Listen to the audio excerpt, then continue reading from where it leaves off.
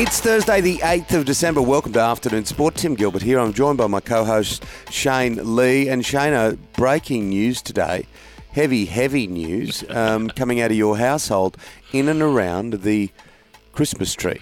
Well, big time, Tim. So a huge debate has happened in the Lee household since the weekend. We went down and got Thomas and I a real Christmas tree. We picked it. We thought it was a good shape, and apparently, according to my wife and my daughters, it's appalling. The shape of the Christmas tree. That hurts. So yeah, they want to go with a fake one next year, which I've always liked the smell of the real one, mate. So I'm not sure just yet, but I must admit it's not very Christmas tree looking. It's a bit like getting older without sort of euphemising the conversation too much. It's not always easy to keep the pine tree straight, is it? No, it can be tough after a while, Tim. All right, we've got a fair bit on today. Cristiano Ronaldo, the latest from him at the World Cup. It's a melodrama, isn't it? David Beckham gets slammed, and David Warner, what about his furious statement?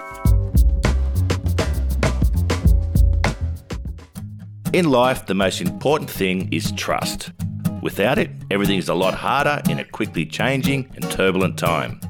Barclay Pierce Capital is a safe pair of hands, an organisation built on people. They understand you've worked hard to build your nest egg, and their asset management business is tailored to suit your needs. Their services help grow your wealth in order to provide long-term safety and security for you and your family.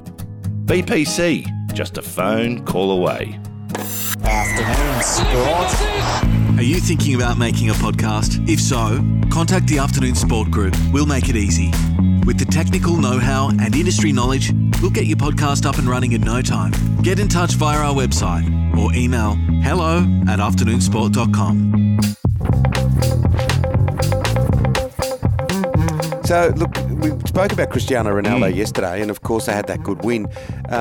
He was dropped, obviously, from the team. Only came on very, very late. Then he showed absolute disregard for the celebrations. There's shit going down in Portugal, isn't there? There is, mate, but Portugal, you have to say they're right up there now with for the favourites. 6-1 win over Switzerland. That's not easy to get 6 goals against them. And that's without him. That's without him, mate. But they have a new superstar, Ramos. He scored a hat-trick. Now, he's 21 years old, Ramos, the youngest player to score a hat-trick in a World Cup knockout.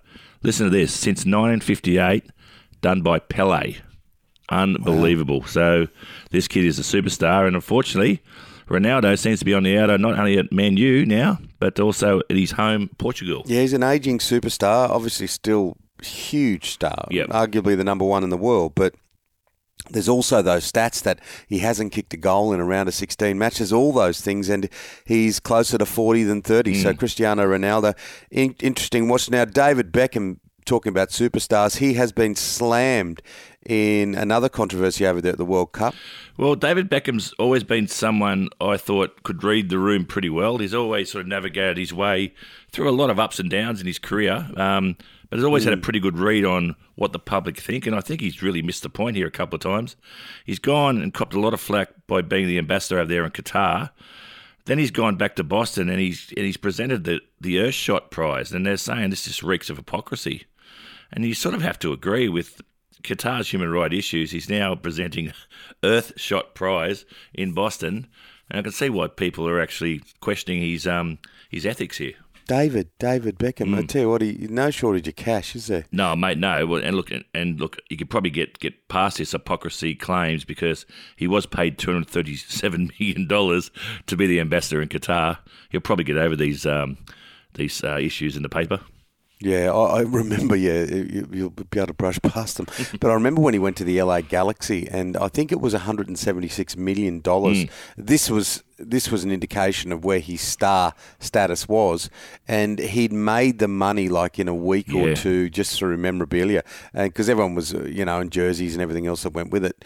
But because there was a big controversy, the other players are only getting paid this, that and the other. But David Beckham, what a superstar he is. Now, Socceroos star Craig Goodwin, he was one of the real highlights for the Australian team, and he's come out and he's, like many, very, very hopeful that this can be the impetus to kick the game forward in Australia, kick the world game forward in Australia.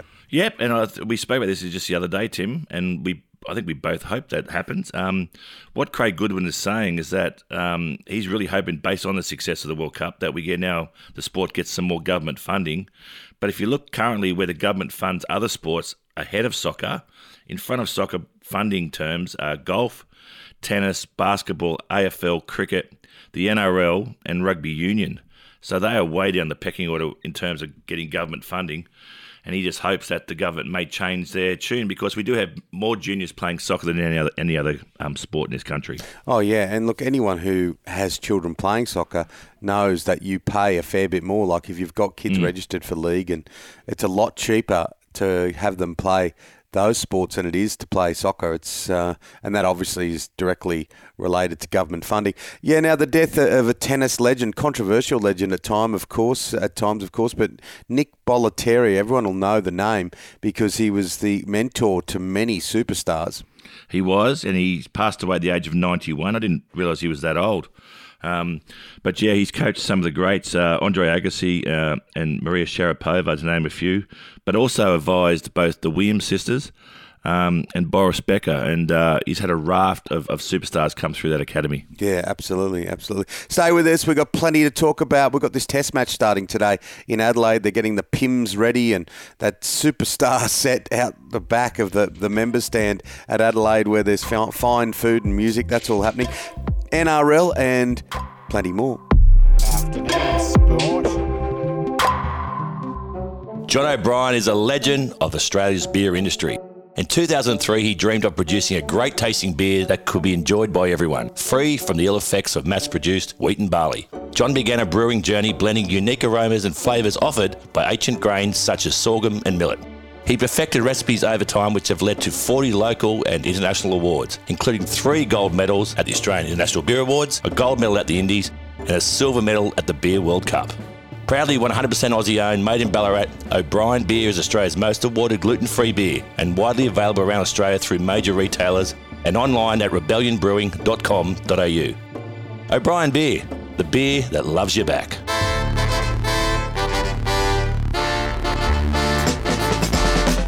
Now, the first test in Adelaide, for people that haven't been to an Adelaide test match, I think you and I both have mentioned this on many occasions, make sure you do it, because it is a celebration regardless of what's happening out in the middle of the historic and wonderful Adelaide Oval. The actual celebration out the back is superb. The question mark here is can the West Indies defy the lethal nature of the pink ball and keep this test match going for a few days? I doubt it. I think Australia's going to dominate. Cummins has been failed his fitness test, so he is out. And in comes the cold hero, Scott Boland. So Scott Boland, if those who remember, he's played only 3 tests for Australia, but he's taken 18 wickets at an average of 9.55. That is ridiculous. That is under 12 stuff. His first-class record is good as well, like 318 wickets at 24. So he's very economical, bowls very straight. He'll bowl very well with this pink ball. They're in trouble. Yeah, it all starts today. Of course, that's the second test match against the West Indies. Then we have the 3 test matches against South Africa. Will take us through with the historic Boxing Day test and then into the Sydney test. And this is the first test series we've played against South Africa since Sandpapergate, and that takes us to David Warner, and he's issued a furious statement over the leadership ban. Well, I read this statement, and I could guarantee David Warner didn't write it. It's been written by his legal team, and the legal tone on this note to Cricket Australia suggests that he's going to be seeking damages in the future. I really believe that now. I've always thought that he's going to come out post-retirement and actually do a tell-all. And I think he's really lining him up now to do that. And I think he has been treated pretty poorly since he's definitely done his time. They've opened the door, but then they almost want him to be publicly sort of trialled to see whether he can be given the capsy again. That's not how it works. Steve Smith is captaining this side, and they both committed the same crime. So, yeah, big call. But it was never very transparent, was it? The whole thing was bungled from Cricket Australia, and no one really knew who did what was said. So there's an air of mystery that just still hangs over the whole thing. There'd be going to be a lot of guys who played in that team too that were never persecuted. I think would be very, very nervous upon David Warner's retirement. I'm just going to say that. All right, Aaron Finch, he's keen to continue in the BBL. He still feels there's plenty of time or some time left in his career. It was an underwhelming T20 World Cup campaign. He's been a great player, Aaron Finch. I do think he's really starting to get to the end, though. I agree. He's 36. He said, "Don't write me off just yet," and it's pretty hard not to. Look, and I agree, Tim. He's been a fantastic player. His stats for Australia in the short form of the game are unbelievable.